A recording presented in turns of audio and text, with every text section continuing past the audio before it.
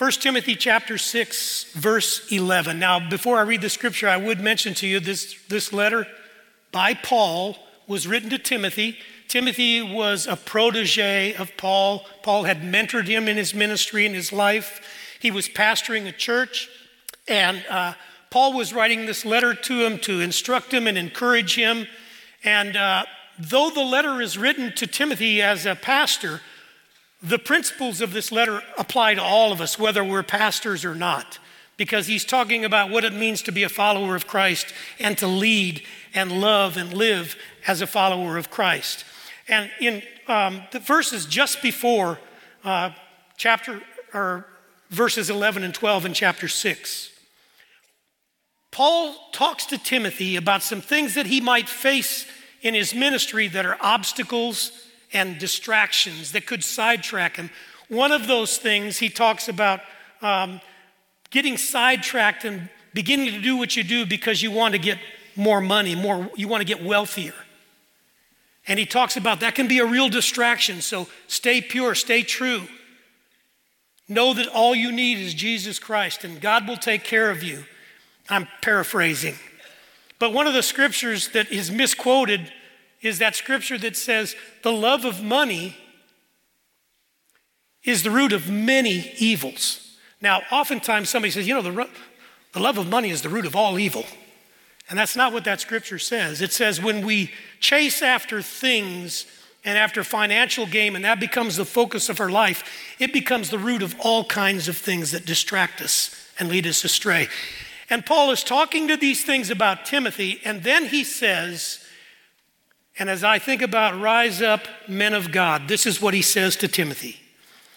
But as for you, O man of God, flee those things, flee these things. Pursue righteousness, godliness, faith, love, steadfastness, and gentleness. Fight the good fight of the faith. Take hold of the eternal life to which you were called and about which you made the good confession in the presence of many witnesses. Flee the things that will distract you. Pursue the things that are morally right and justifiable in the eyes of God, that are godly. Put your faith and your trust in God and His sovereignty. Have faith in Him. Love like Jesus would love. Be steadfast. That means be firm and unwavering in your walk. And be gentle. So as I was thinking about this passage of Scripture and what I felt like God would have us to learn this morning, the thought that came to my mind is, well, when does a man become a man of God? And that made me think about, well, when does a man become a man? Is it at the age of 18? And obviously, we have these discussions legally. There's an age. But when does a man really become a man? It's been said that no man truly becomes a man until his father tells him he's a man. And I think that probably depends on the father and his motive, his heart.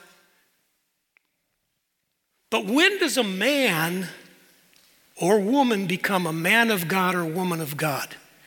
And the answer to that is a little bit surprising to many of us. A man of God, according to the Scripture, becomes a man of God when he gives his heart and life to Jesus Christ and puts his faith and trust in Him. What? Wait a minute. I didn't even know what being a man of God was about. Well, I think the thing that I want us to realize this morning as we are in this place is that when we put our faith in Jesus Christ and we say, God, I am a sinner and I ask you to forgive me of my sin and I want Jesus to come into my life. Thank you that He paid the price for that sin and I'm going to follow Him and put my life in His hands. God calls you and me to Himself. It's a call of God in our life. Now, we may not totally understand that, and frankly, we're probably not as good at teaching that as we could be. Because if we're not careful, people get the idea, well, I got to make this decision, and it is a decision. I'll make this decision for Jesus, and hopefully everything works out, and I'll go to heaven someday. But following Christ is a decision, but it's so much more than a decision. It's understanding that God has said, now you are my child, and I've called you unto myself. And what I want you to do now with your life is learn everything that means so that you can grow in the faith and be more of what you want me to be. So when a child comes to God, obviously they're not going to understand that concept of calling very well, but we can help them as they grow, learn what it means. That's actually what we're doing when we teach them. Do you know you're a child of God? Somewhere along the line in history, this idea became prevalent that there are those who are called of God, and they tend to be the priests. And then the rest of us are lay people. And so the call of God to the ministry is what they were actually talking about. The call of God went to the priest, and people began to live their lives feeling like, well, I'm not the called one, the priest is, or the pastor is. I'm just a lay person. I just follow Jesus to the best of my ability. And I think what I want to help us understand this morning is every one of us who trusts Jesus has been called of God to himself. We have a call on our lives. We could spend a lot of time, we could preach a whole series of sermons on that probably. But I think it's important, men, for you to realize when you trusted Christ, God called you to himself. Listen to what the scripture says. I have several scriptures. I want you to listen. Paul in Philippians 3 says, brothers, I do not consider that I have made it my own, but one thing I do, forgetting what lies behind and straining forward to what lies ahead, I press on toward the goal for the prize of the upward call of God in Jesus Christ. In 2 Timothy, Paul writes, God who saved us and called us to a holy calling, not because of our works, but because of his own purpose and grace, which he gave us in Christ Jesus before the ages began, and which now has been manifested through the appearing of our Savior Christ Jesus, who abolished death and brought life and immortality to light through the gospel. Hebrews 3:1 says, therefore, holy brothers and sisters who share in the heavenly calling, fix your thoughts on Jesus, whom we acknowledge as our apostle and high priest. 1 Peter chapter 2, verses 9 and 10 say, but you are a chosen race, a royal priesthood, a holy nation, a people for his own possession, that you may proclaim the excellencies of him who called you out of darkness into his marvelous light. Once you were not a people, but now you are God's people. Once you had not received mercy, but now you have received mercy. God calls us. And there's other scriptures that make that very clear and plain to us. So understand, you and I have been called in our life when we follow Jesus. Jesus, in several of the Gospels, quoted Deuteronomy 6 when he was asked, what's the great commandment? And he, in a different way of expressing a calling, said, the great commandment is this, you shall love the Lord your God with all your heart and with all your soul and with all your strength, with all your mind. So I think I've made this point, but I think I'd like to share a quote with you by Os Guinness that really speaks to me and kind of summarizes all of this. Os Guinness is a well-known writer, scholar, speaker. Some years ago, a pretty good number of years ago, he wrote a book called The Call, and I would recommend that you read it. But listen to what he says in that book. Calling is the truth that God calls us to himself so decisively that everything we are, everything we do, and everything we have is invested with a special devotion, dynamism, and direction lived out as a response to his summons and his service. One more time, listen. Calling is the truth that God calls us to himself so decisively that everything we are and everything we do and everything we have is invested with a special devotion, dynamism, I love that word, and direction lived out as a response to his summons and his service. His summons, follow me. He calls us. So when does a man become a man of God? Well, he's called to be a man of God when he trusts Jesus.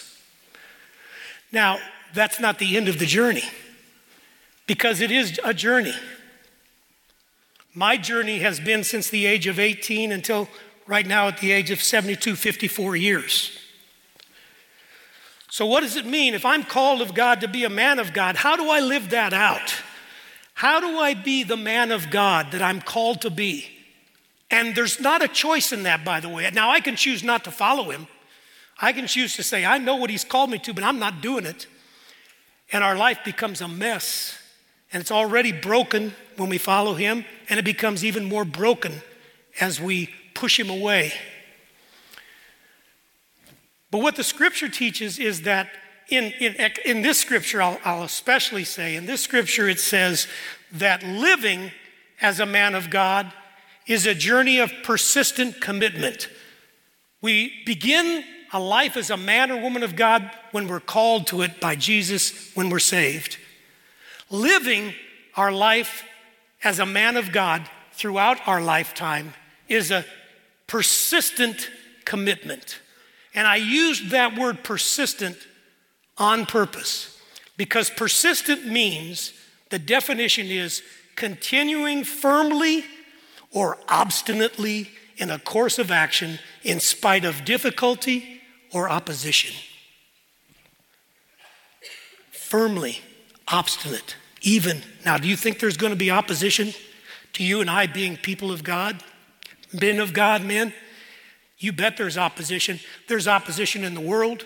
There's opposition in the workplace. The devil is seeking whom he may devour, and he's going to fight every way he can to keep us from living that life out. Satan knows when you trusted Jesus that you and I were called to God. His next task is to disrupt that, to negate that. And he's going to do everything he can to fight you and I. So how do we live that life of persistent commitment? Well, there's two things. We're committed to knowing his word, and we're committed to applying his word to our life. Pretty basic stuff. But in 1 Timothy 6, when Paul says to Timothy, flee these things, pursue righteousness, godliness, faith, love, steadfastness, and gentleness, fight the good fight, take hold of the eternal life to which you were called. All of those words talk about action. It means as you're living your life and there's something that comes up in your life that's a temptation and a distraction that could sidetrack you from Jesus, you flee from that. It means you pursue. And you know, I don't get the idea that pursue means, I get the idea that pursue means I'm going after that, right? There's action involved in that. Fight the good fight, because it's going to be a fight. And then he says, take hold of those eternal things. You know what that means? That literally means if you say you're going to follow Jesus and that you have followed Jesus, you ought to look like it. You ought to be taking a hold of the things that make you look like Jesus and act like Jesus.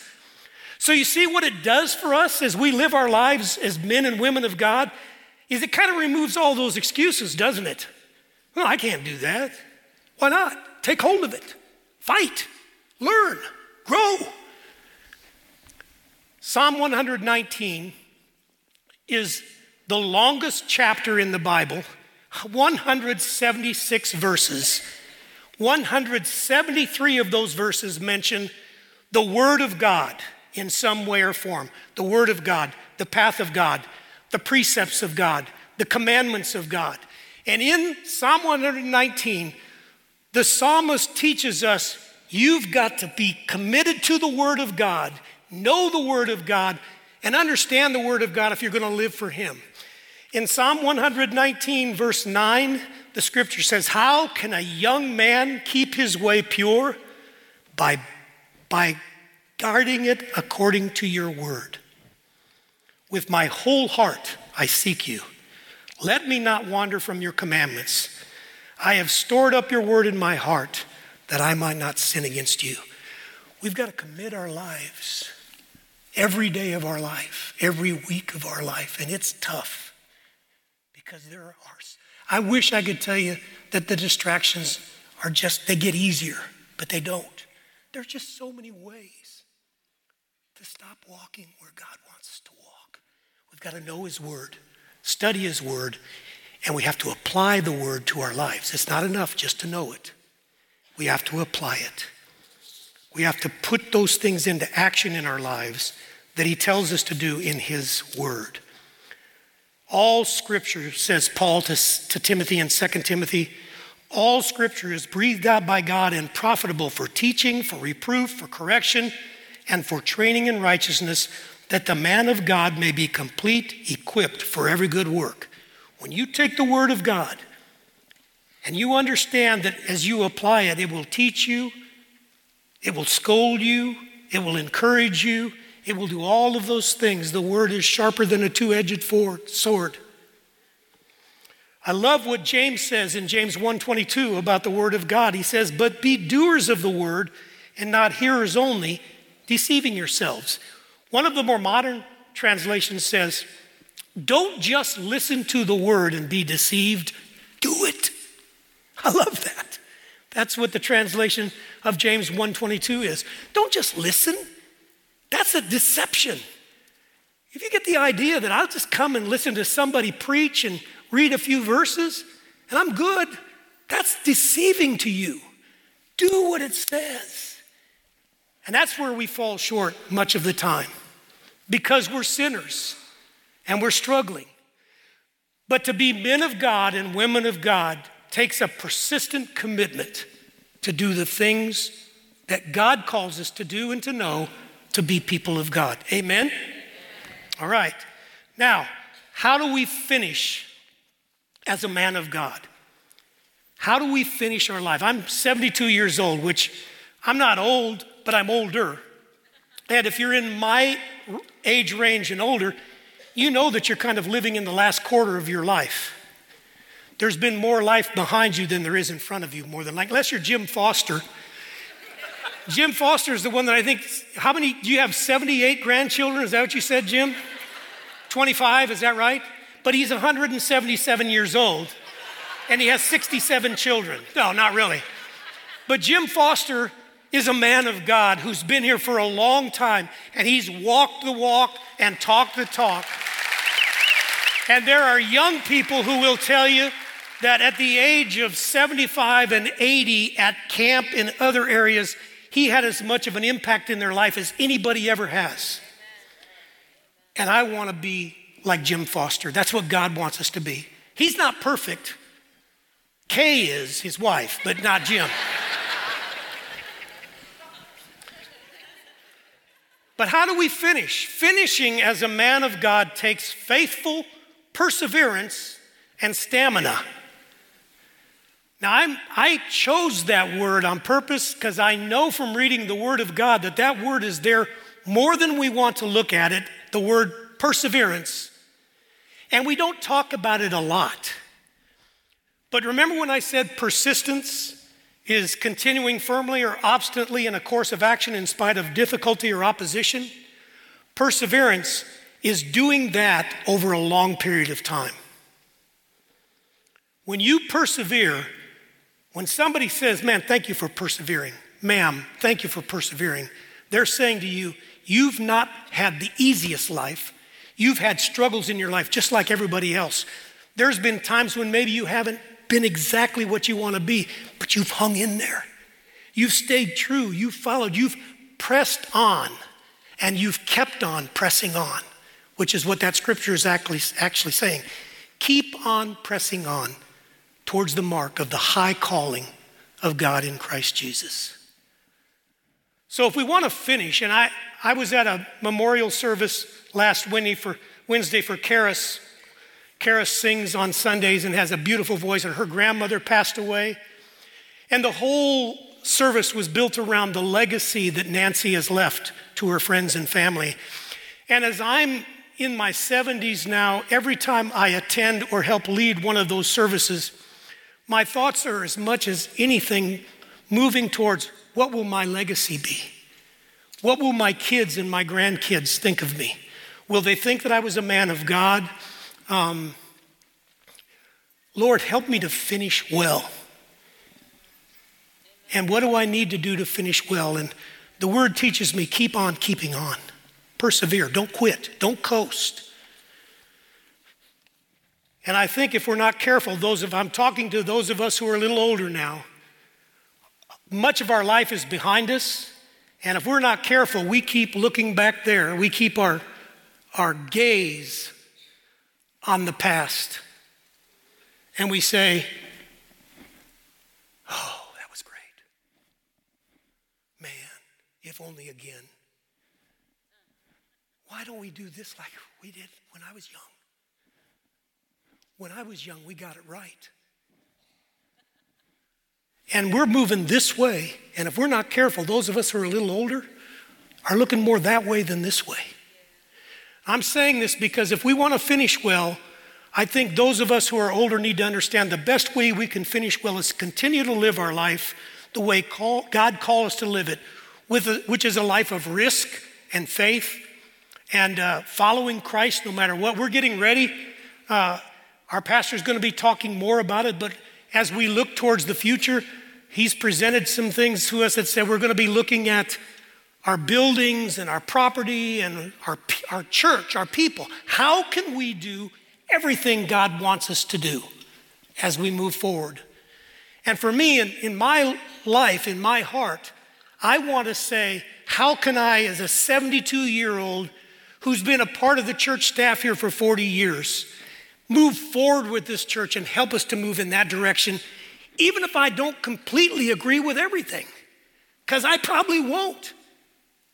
I don't even know what that means at this point, but I just know me, right? And I know you.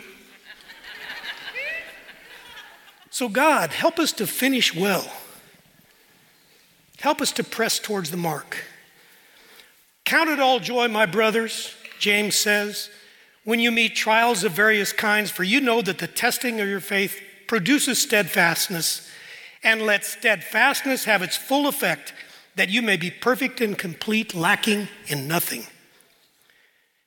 And in Hebrews 10, the writer says, you need to persevere so that when you have done the will of God, you will receive what he has promised. So our life is a journey. We're called to be a follower of Christ and to be a man, woman of God at that time in our life. And we need to continue to get help in figuring out what that means and what the word teaches and learning the word and knowing the word. And as we live over a period of years, we need to say, God, at the end of 54 years, I hope my life looks more like Jesus than it did when I was 18 years old. But there's no guarantee.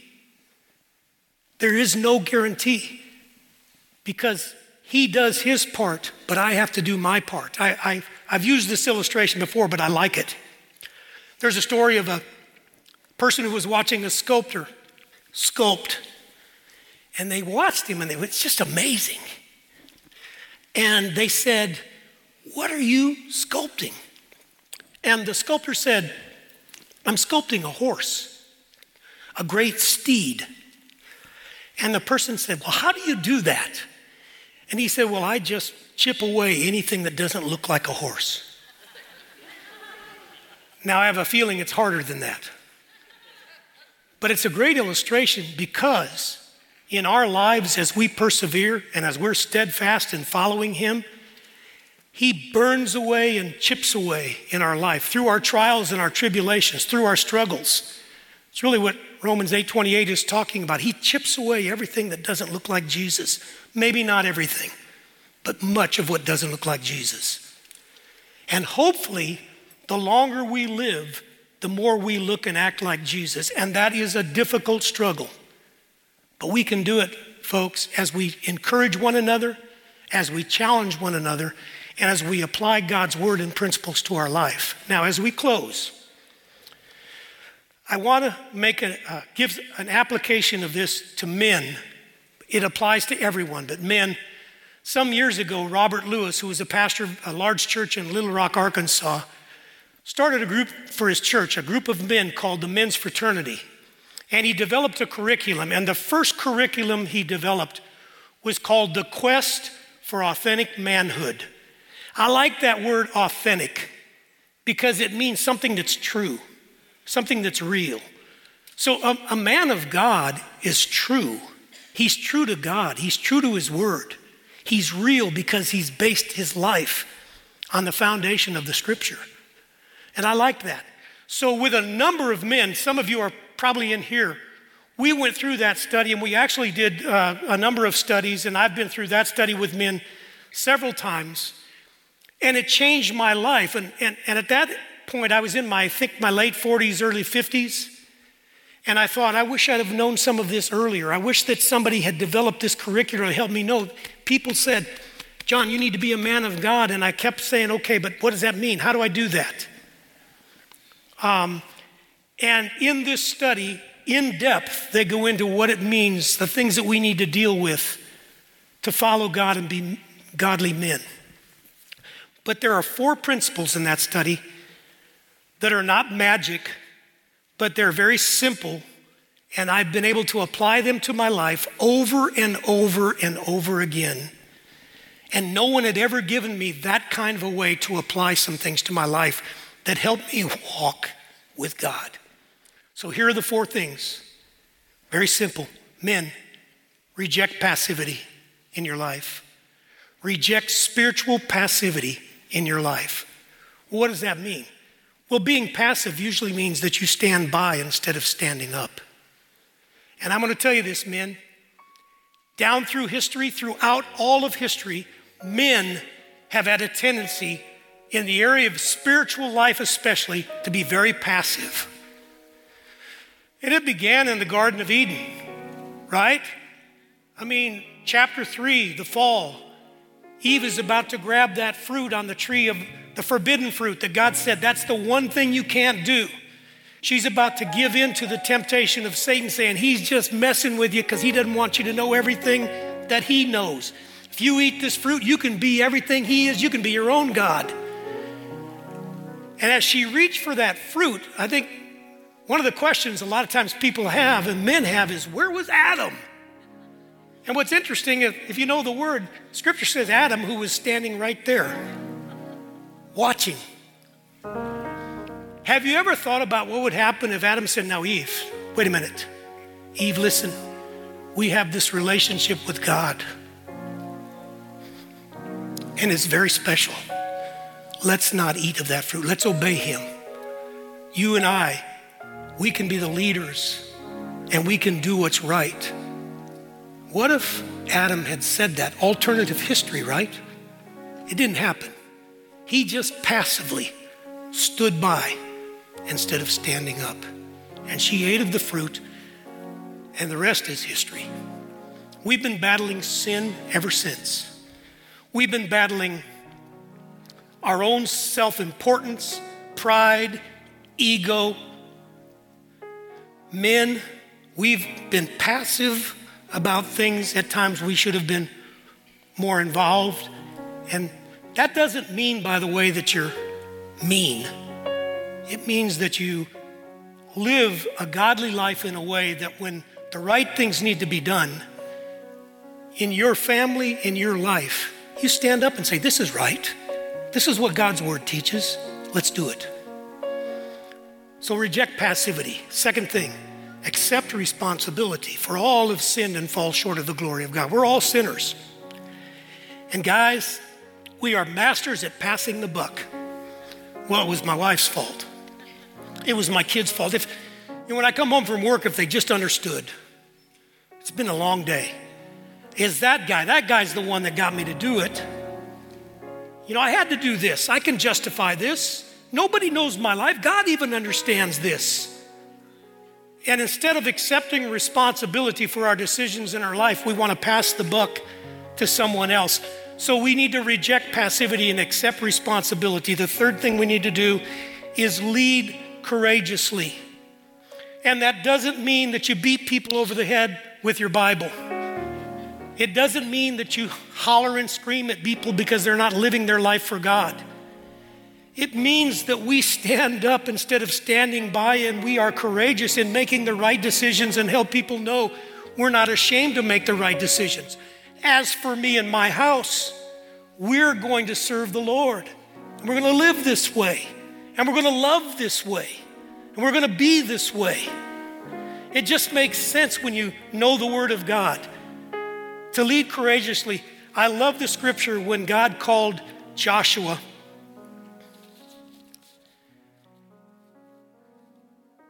And he says in Joshua 1:9, "Have I not commanded you? Be strong and courageous. Do not be frightened. Do not be dismayed, for the Lord your God is with you wherever you go." That's a great passage.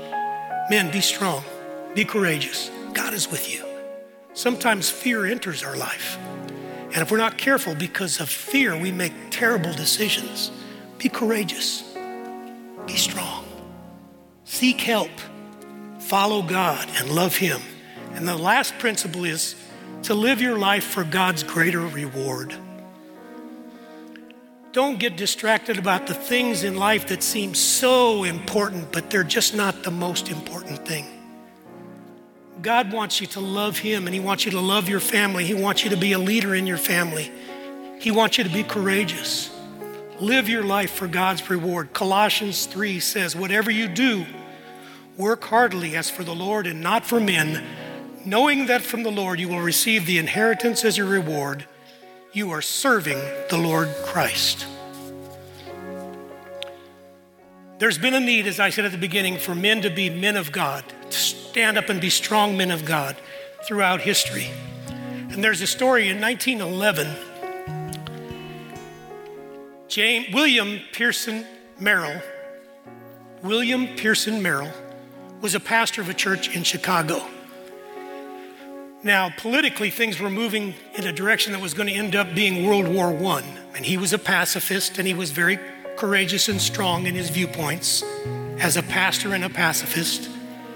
But one of his biggest concerns for his church was, we just don't have enough men who are standing up and being a part of what we need to do. We just need more men of God.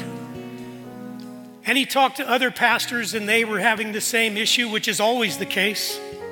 Throughout my ministry, I can tell you, every church I've ever served in, there's been a need for more men who stand for God. Steve, do you find that to be true? Absolutely. So he was on a ship at Lake Michigan. He was reading a magazine, and there was an article about men of God, how to be men of God, and the need for men of God. And he got just inspired by the Spirit of God to sit down and write a poem. And this is the poem that he wrote. "Rise up, O men of God. Have done with lesser things. Give heart and mind and soul and strength to serve the King of Kings. Rise up, O men of God. The church for you doth wait. Her strength unequal to her task. Rise up, help make her great. Lift high the cross of Christ. Tread where His feet have trod, as brothers of the Son of Man, of Jesus. Rise up, O men of God." That is a song that's been put to music, and down through the ages, since 1911, down through the years, that song in many churches is still sung in a more traditional setting. Rise up, O men of God.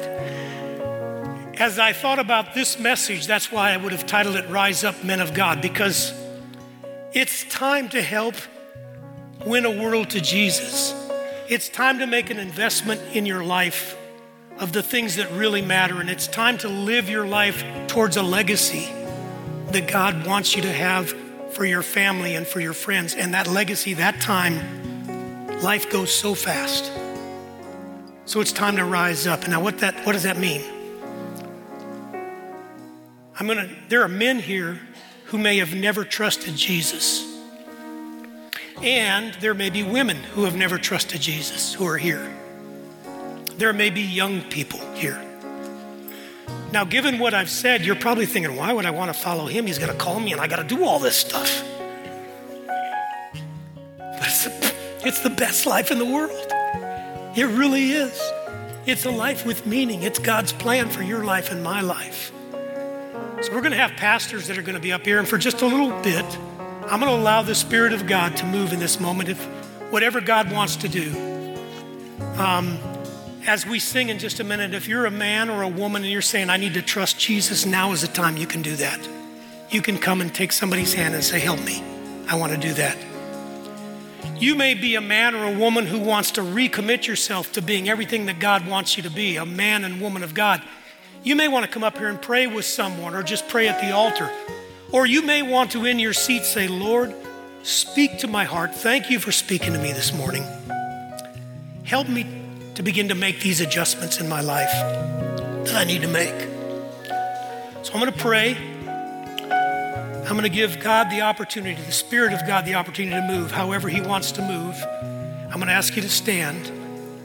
This is the most important moment in the service, regardless of who's preaching, because God's Spirit moves right now in the lives of people to make life-changing decisions. So don't leave. Don't leave. Let God move. Father, we want to be people of God, and we're learning every day more of what that means. Teach us. Help us to take the steps right now that you would lead us to take to make that happen in our lives. Each life here is different. Each life is an individual. Each life, you know their heart. You speak as only you can speak by your Holy Spirit to the hearts and lives of the people here today, and move in Jesus' name. Amen.